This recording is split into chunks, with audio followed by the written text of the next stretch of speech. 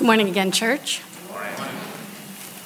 The scripture reading this morning comes from Acts 8:26-40, if you'd like to follow along in your Bibles on a Bible app or on page 6 in the bulletin.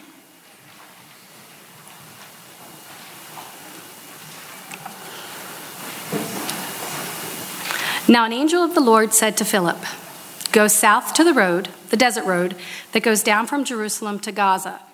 So he started out, and on his way he met an Ethiopian eunuch, an important official in charge of all the treasury of the Kandake, which means Queen of the Ethiopians. This man had gone to Jerusalem to worship, and on his way home was sitting in his chariot reading the book of Isaiah the prophet. The Spirit told Philip, "Go to that chariot and stay near it." Then Philip ran up to the chariot and heard the man reading Isaiah the prophet. "Do you understand what you are reading?" Philip asked. "How can I," he said, "unless someone explains it to me?" So he invited Philip up to come up and sit with him. This is the passage of scripture the eunuch was reading. "He was led like a sheep to the slaughter, and as a lamb before its shearer is silent, so he did not open his mouth. In his humiliation, he was deprived of justice. Who can speak of his descendants? For his life was taken from the earth." The eunuch asked Philip, "Tell me, please, who is the prophet talking about, himself or someone else?" Then Philip began with that very passage of scripture and told him the good news about Jesus. As they traveled along the road, they came to some water, and the eunuch said, "Look, here is water. What can stand in the way of my being baptized?" And he gave orders to stop the chariot. Then both Philip and the eunuch went down to the water, and Philip baptized him. When they came up out of the water, the Spirit of the Lord suddenly took Philip away, and the eunuch did not see him again, but went on his way rejoicing. Philip, however, appeared in Azotus and traveled about, preaching the gospel in all the towns until he reached Caesarea.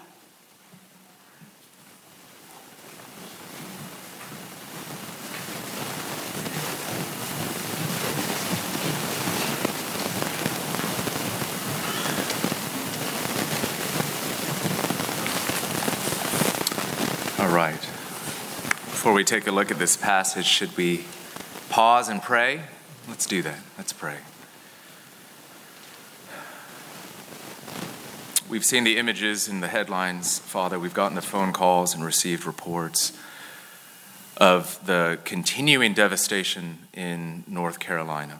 We do pray at this time for those whose lives have been impacted by Hurricane Florence. We pray for your mercy. We pray that you would hold back the reins. We pray that you would intervene, that you'd be kind to the people, that you would raise up your church to be special vessels of hope and of practical service. We pray for those who have lost loved ones, those who are still trapped, those who are facing just grave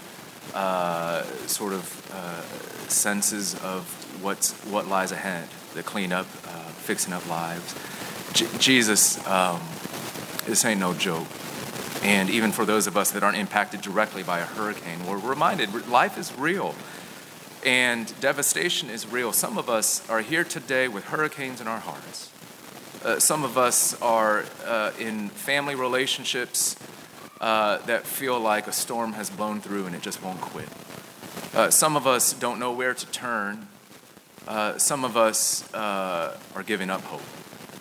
So many different versions of real life, and so we are desperate for you. We need you. We need you to speak into our circumstances. We need you to show up. We need you to rescue. We need you to save. We need you, Jesus. So please come to us in this word, in this time, in all the different mysterious ways in which you speak to our hearts, in the ways you change our lives, the way that you change our church. Please do all of that and more because of our time in your word. So we got a lot of hope and a lot of expectation. Come through Jesus. Pray in Christ's name. Amen. If you're not already there, I'd like to ask you to please turn with me in your bulletins to the sermon section of the bulletin. I believe that's on page 8. Each Sunday this month, we are learning about some of the biblical foundations of our church's mission statement. It's the beginning of the school year, the fall kickoff of our ministry year, and so it's a sensible time for us to raise questions like, what is our church all about? What are we trying to do here? Who are we trying to be? I know some of you are new to our church. Some of you have been around, but maybe you're actually looking to plug in more intimately, more deeply. It's a good time of year for us to come together and consider our mission statement. Last week, we examined one key phrase, gospel community, and today we're looking at a second key phrase, spiritually diverse community. Here's what our mission statement says. You can read along, you can see it there in the gray print. Our mission is to build a gospel community that is intentionally spiritually diverse, cross-cultural, and neighborhood-centered for the good of our neighbors and the glory of Jesus Christ in Columbia Heights, Mount Pleasant, Adams Morgan, Petworth, and beyond. We endeavor here at this church to be what we call a spiritually diverse community. But what does that mean? It means that we're committed to walking with friends and neighbors of a variety of spiritual and religious backgrounds. That we're committed to being a church that provides a certain community environment that encourages people to ask their honest questions, to bring forward their honest doubts about the Christian faith, a church that welcomes and walks along friends and neighbors such as these, friends and neighbors like some of you. The passage we're looking at today that gives some illustration to the foundation, the biblical foundations for this idea of spiritually diverse community, is a passage that takes place in the early days of the Christian church, found in the early chapters of the book of Acts. Just when the message about Jesus Christ, his death and his resurrection was starting to spread across the Mediterranean region, here we come across the story of Philip. He's one of the 7 men who had been appointed to care for the poor in the church. We find that in Acts chapter 6, just a few pages earlier, if you have your Bibles with you. But it happens to be a wonderful example, this story, of what it means to be a spiritually diverse community. So I'd like to look at this passage by focusing on 3 key phrases, 3 key words and phrases from the story. First, go. Second, stay near. And third, sit. Go, stay near, and sit. Let's take a look. First, go. Philip meets on the roadside an Ethiopian eunuch, we're told. Someone who was searching for God.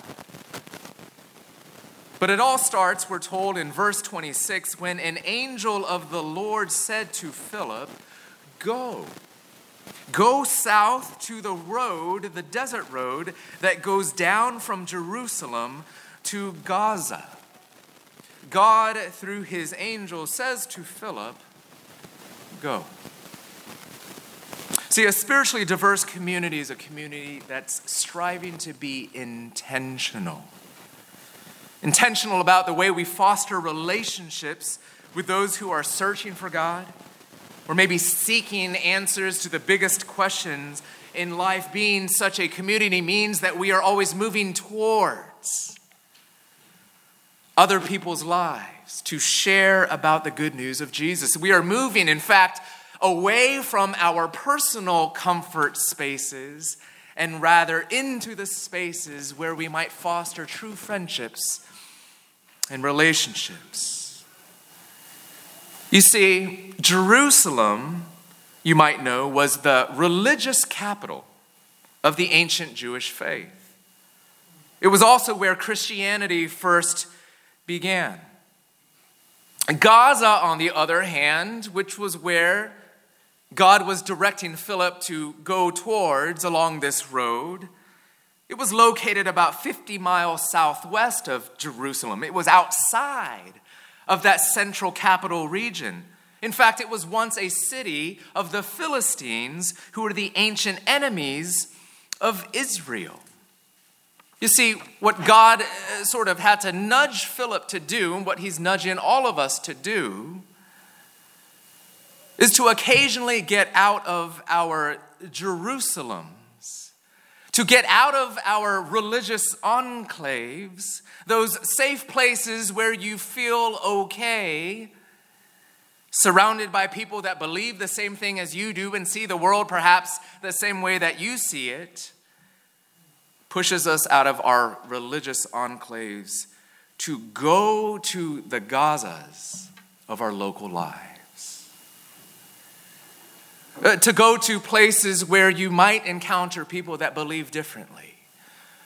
With love and respect and humility, where you are open to encountering people as Philip did while you are on the way of life. But you've got to go.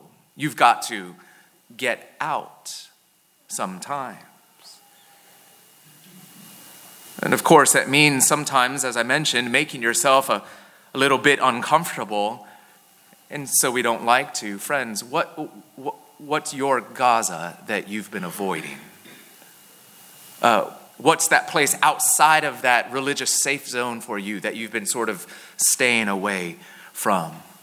What's the local Gaza, as it were, in your life that God might be calling you personally or us as a community to push out of, to climb out of hiding in Jerusalem and to step into other people's lives? You know, that doesn't necessarily mean a literal travel space of 50 miles. It might mean crossing the street. It might mean walking on the street and lingering with a little bit slower of a pace. A couple of years ago, I felt sort of convicted, persuaded in my heart that I needed to not always walk around with earbuds in my ear. I love my music. Some of you love your music. I know you love your music, but you know what those earbuds also signal. Keep out. Private time. Don't talk to me. I'm on open ears. And a big sign that says, interrupt me. But who wants that? Who wants that kind of interruption? Chance encounters with neighbors, with strangers. See, your local Gaza might just be a simple thing like venturing over to the other side of the office or the school hallway or going to the other grocery store in your neighborhood. What is it that God might be calling you to step into, to step out of, to go? You see, because it was on his way there, we're told in verse 27, that Philip met this Ethiopian man. You know, in ancient times, the word Ethiopian referred to people from the Nubian kingdom, which was located in sort of the southern region of Egypt and northern Sudan. This man apparently didn't know Jesus, but he was religiously interested. Verse 27 tells us that he had gone to Jerusalem to worship, and he was reading the Hebrew scriptures, what we call the Old Testament. Specifically, he was reading the book of Isaiah, the prophet, a religious seeker, a person that was interested in the things of God, and yet he needed help. He needed more answers, which Philip supplied with him later. But hold on, he was also a eunuch. In the ancient world, eunuchs were men who had been castrated and emasculated, sometimes as a result of violence by another, sometimes by self-mutilation, sometimes it was a religious act. They were often servants, sometimes slaves. They were often shunned socially, not only because of their physical impairment, but also because of their inability now to have a family, without which, in the ancient world, you had very little social standing. In fact, in the ancient Jewish world, the law of Moses prohibited eunuchs from being full participants in the worship life of the community. You couldn't go in. And so that meant that this Ethiopian eunuch, he made this pilgrimage of sorts to Jerusalem, we're told, to worship. But we actually know that he would have been required to stay on the outskirts of the temple during his time there. He was literally a second-class seeker. But interestingly, across the ancient world, eunuchs were also employed by kings and queens to serve in high-ranking positions as court advisors and guardians of the king's harem. After all, they weren't really a threat, was the thinking.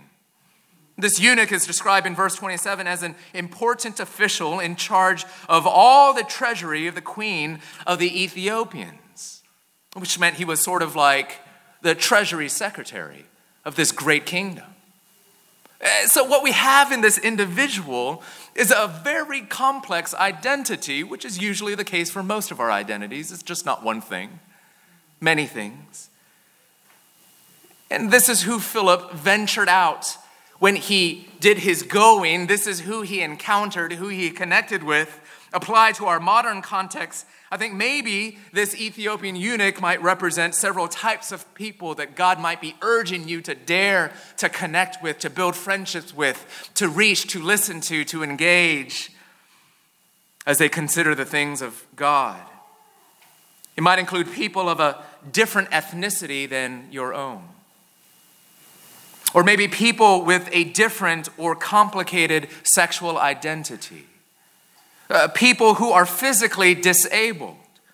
People who are outcasts in traditional religious communities for various reasons.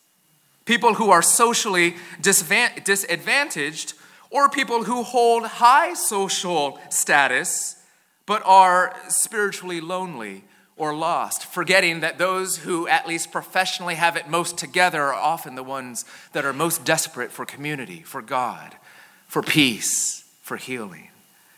Or perhaps people who are religiously interested but new to Jesus. Who is it that God has already placed in your life that he might be nudging you to get to know a little bit better, to listen to a little bit more intently, to gather up more pieces of their story, to become a neighbor or friend all over again?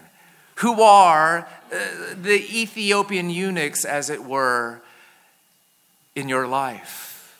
And that term, of course, describes all of us in some way, shape, or form. God is always meeting us in all the complexities of who we are and bringing us good news. Dear friends, the first call is to go. Will we go? Secondly, stay near. Stay near. The Spirit told Philip, we're told in verse 29, go to that chariot and stay near it, which Philip does. And there near the chariot, Philip hears this man reading Scripture. I mean, you have to notice this. The first thing that God tells Philip to do is not go and tell him everything you know about God. Go and just start explaining what he's missing in his life. No, he says, go and just linger. Go and stay near. Go and, well, did you notice the first thing that Philip does is he listens. He overhears this man reading Scripture. You see, we're called to overhear what our neighbors are thinking about, are reading about. This is a matter of respecting the person's actual thoughts, understanding and learning about their beliefs, their feelings, where they're at in life. You know, one of the most damaging things to Christian witness in our days is that far too many people, Christians, carry around in their minds caricatures of the people out there. Without actually befriending and knowing all that our neighbors or that you or that we actually think or believe. And notice when Philip finally does speak, the first thing out of his mouth is a declaration about the truth of God. No, it's a question. He asks a question. Do you understand what you are reading? Let me tell you what you're reading there. No, do you understand it? Ask a question. Being a spiritually diverse community means being committed to getting to know people's questions, to genuinely engage one another as real people, to provide a space where it's okay for all of us to say, I don't understand.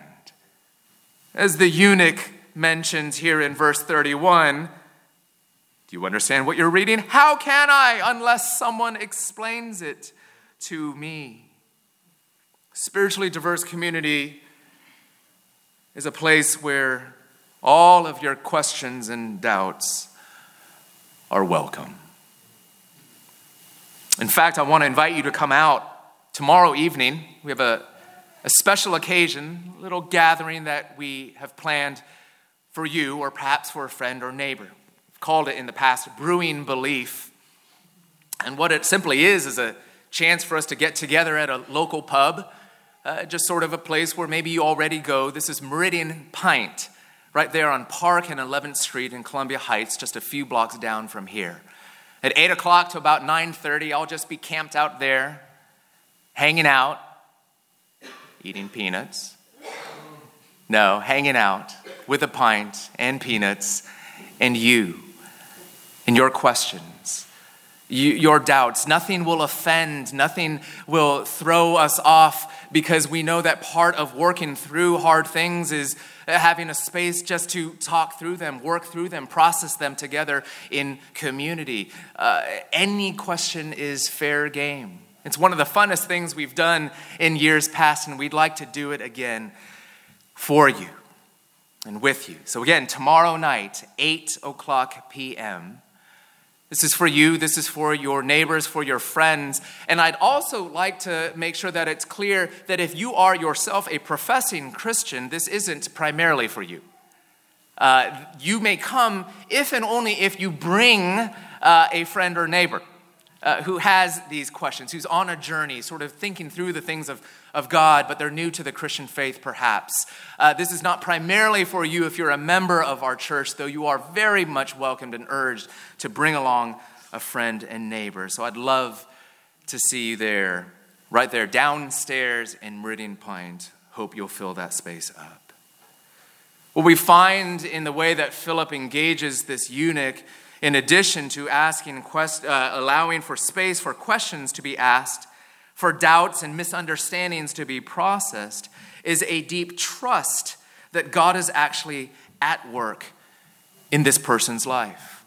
You see, you'll never have the patience, the grace to give room for a person to sort of breathe as they're working through the things of God and His Word, unless you actually believe that God is in control.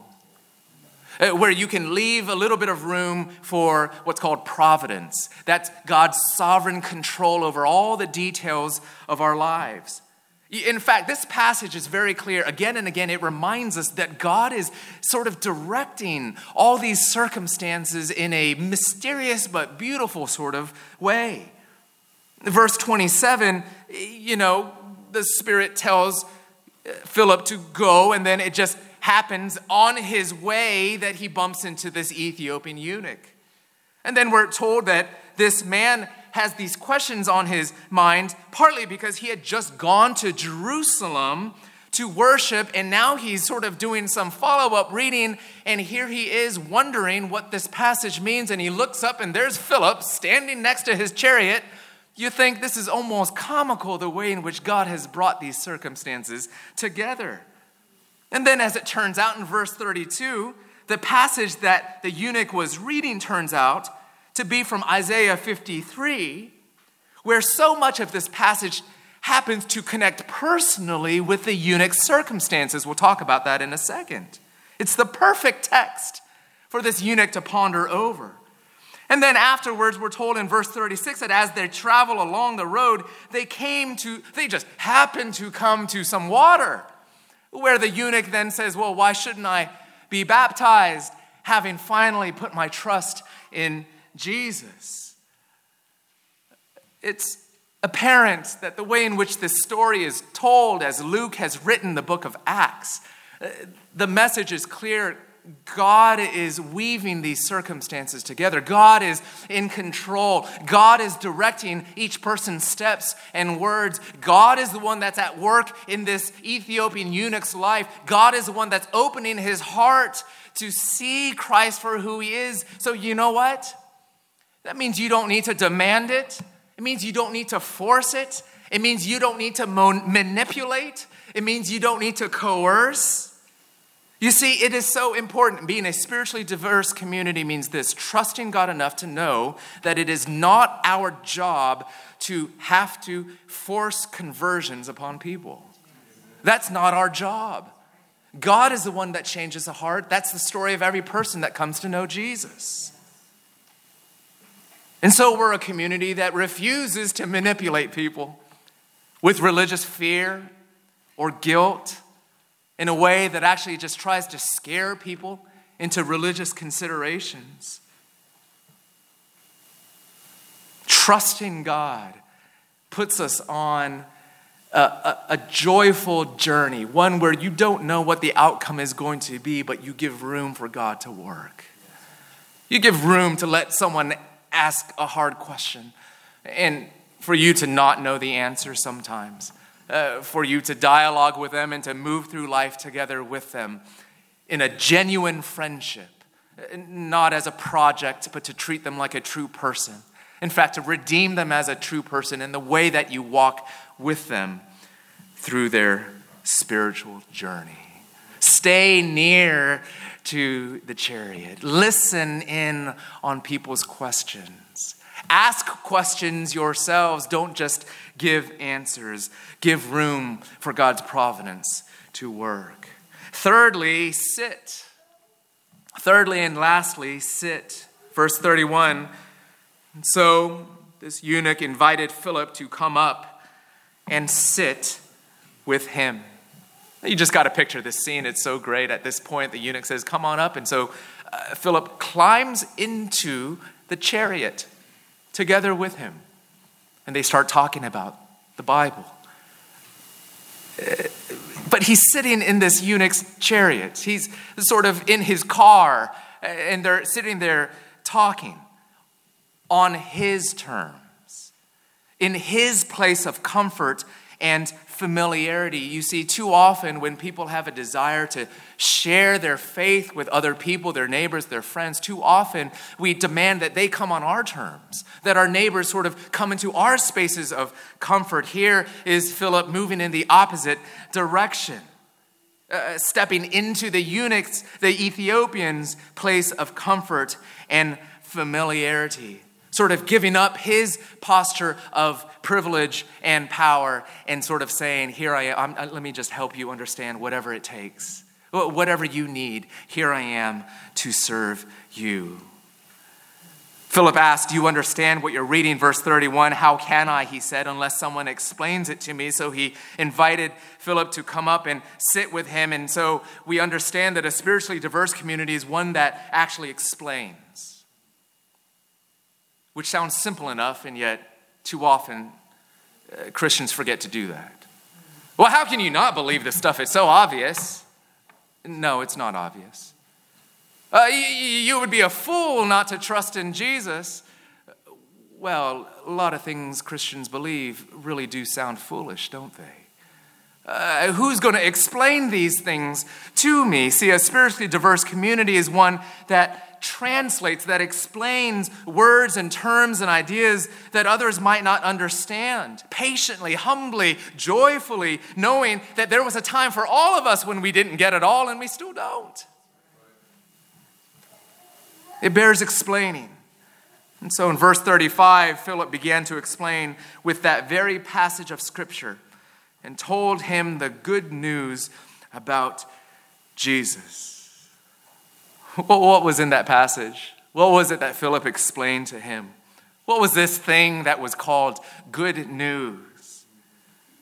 Well, look, first, Philip told him, it would seem, the good news about God's deep empathy. You see, the passage the Ethiopian was reading was this: he was led like a sheep to the slaughter, and as a lamb before its shearers is silent, so he did not open his mouth. In his humiliation, he was deprived of justice. Who can speak of his descendants? For his life was taken from the earth. Oh, there's a strange beauty here, that of all the passages in the world that this Ethiopian eunuch could have been reading, he was reading from the prophet Isaiah, who was describing the coming Messiah, the suffering servant, God himself in flesh, who we know eventually would be the person of Jesus, fulfilled in his life, death, and resurrection. But it's a story of a God who actually enters into our human suffering. A God who actually knows what it's like to be marginalized, because he came not as a Roman emperor, but as a Jewish carpenter. He came not to the high places in society, but to the low place. Not living in a mansion, but actually living homelessly. He was one who was familiar with humiliation, the humiliation even of this eunuch, deprived of justice, cast out by society. And this one who also knew what it was like to not have a family in ancient society. Who's a God who understands all the ways in which we feel shoved out by the world? Who's a God who understands, who bore in his own flesh in Jesus what it's like to suffer injustice, what it's like to feel like you have no name or legacy or future, it all ends here. Who is a God like this God who bears good news about God's empathy? Jesus is not a stranger to your suffering. Jesus is not a stranger to your marginality, to your poverty, to your deep need for belonging. But Philip also surely explained the good news of true atonement. You see, because in fact, right before that passage that the eunuch certainly had read are these words: he was pierced for our transgressions. He was crushed for our iniquities. The punishment that brought us peace was on him, and by his wounds we are healed. We all, like sheep, have gone astray. Each of us has turned to our own way, and the Lord has laid on him the iniquity of us all. You see, because the eunuch had to hear this piece of good news as well. You can be as close to the inner circle of society as you might dream you want to be. And yet you can still be far outside of God's inner circle of his grace. Because of our sin, because of our fallenness, because of the ways in which we live for ourselves in our selfishness, in the way that we stiff-arm God, in the way in which we are far from him. And so here's the story of this same Messiah, this servant who bore our sins, who took the punishment that should have been ours. He was pierced not for his own transgressions on the cross, but rather for ours. He was crushed by the judgment of God, not for his own iniquities, but rather for ours. The punishment that he bore brought us peace with God because Jesus paid for our sins. He stood in our place before God, and that's how we get forgiven. Not because God forgets our sins, but because God in Christ paid for our sin.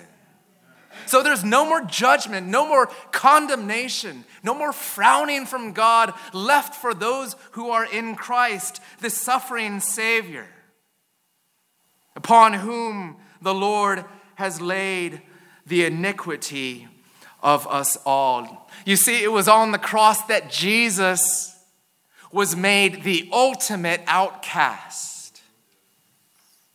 Not only by his local community, but cast out by God into the outer darkness as he cried on the cross, my God, why have you forsaken me?" Jesus was suffering hell. Jesus was suffering divine banishment. Why? So that you and I might be brought near. So we might be brought into the fellowship of God himself. So that we might know God with intimacy. Jesus was cast out of God's favor in order that we might have God's favor. This is good news. This is good news for an Ethiopian outcast. To know the Savior who was made an outcast, that he might be brought into the heart of God and into the family of God. You see, because Philip surely explained too the good news of a new name. Because childless though this eunuch might have been, he was being named a son of the king. He was being given a family and a heritage, even a spiritual legacy as he builds relationships with those in the church, where he's no longer a stranger or a foreigner, but he's one who belongs. He's called brother now. No longer outcast, but brought in.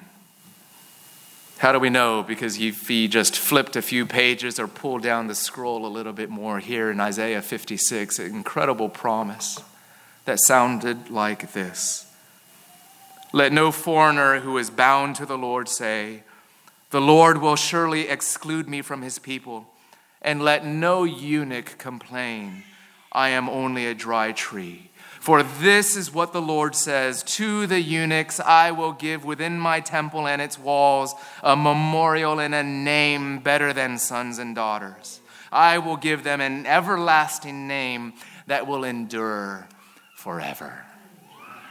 You might have no earthly family, you might have no earthly legacy, you might have no earthly power, but when you're a child of the King, you have everything. You have a new name. You have a legacy and a heritage. You have meaning and purpose. You have a place of belonging. And this is good news. This is what was being offered to this eunuch. And why is it no surprise then that this eunuch embraces this hope so perfectly tailored to his circumstances, even while at the same time it's universal to all of our circumstances and needs? Who doesn't want good news like this? Don't you? And so they go along, and from there, having embraced this gospel of Jesus, this eunuch having embraced Jesus as his Savior, we're told in verse 36, as they travel along the road, they came to some water, and the eunuch said, "Look, here's some water. What can stand in the way of my being baptized?" And so he was baptized, and according to church tradition, he returned home and became the beginning point of the great church in Ethiopia. A whole movement of Christianity that spread because of this one brother in Christ who had heard the gospel preached by one who responded when God said go, who came near to the chariot when he was called to stay near, who talked with questions and with big ears of listening, who sat with this eunuch and explained hard things in God's word, and who delivered the good news, the great news of God's grace. And so it's no surprise that after being baptized, in verse 39, we're told after Philip had departed that the eunuch went on his way rejoicing. Because you see, this gospel invitation is an invitation to joy. And who doesn't want to make that invitation? A spiritually diverse community, at the end of the day, friends, is a community of joy. The joy of seeing people be baptized, people hear good news for the first time, people to find fresh freedom in asking their questions, and maybe to see things click in their heads and hearts as they come to understand what the Bible actually says about God and about us. A spiritually diverse community is one that experiences the joy of walking alongside people as friends, humanizing our neighbors, respecting them enough to patiently listen, to give room, and then to see people by God's grace and in his timing come to know him, come to trust in him, come to rejoice in him. This is the sort of spiritually diverse community we want to build.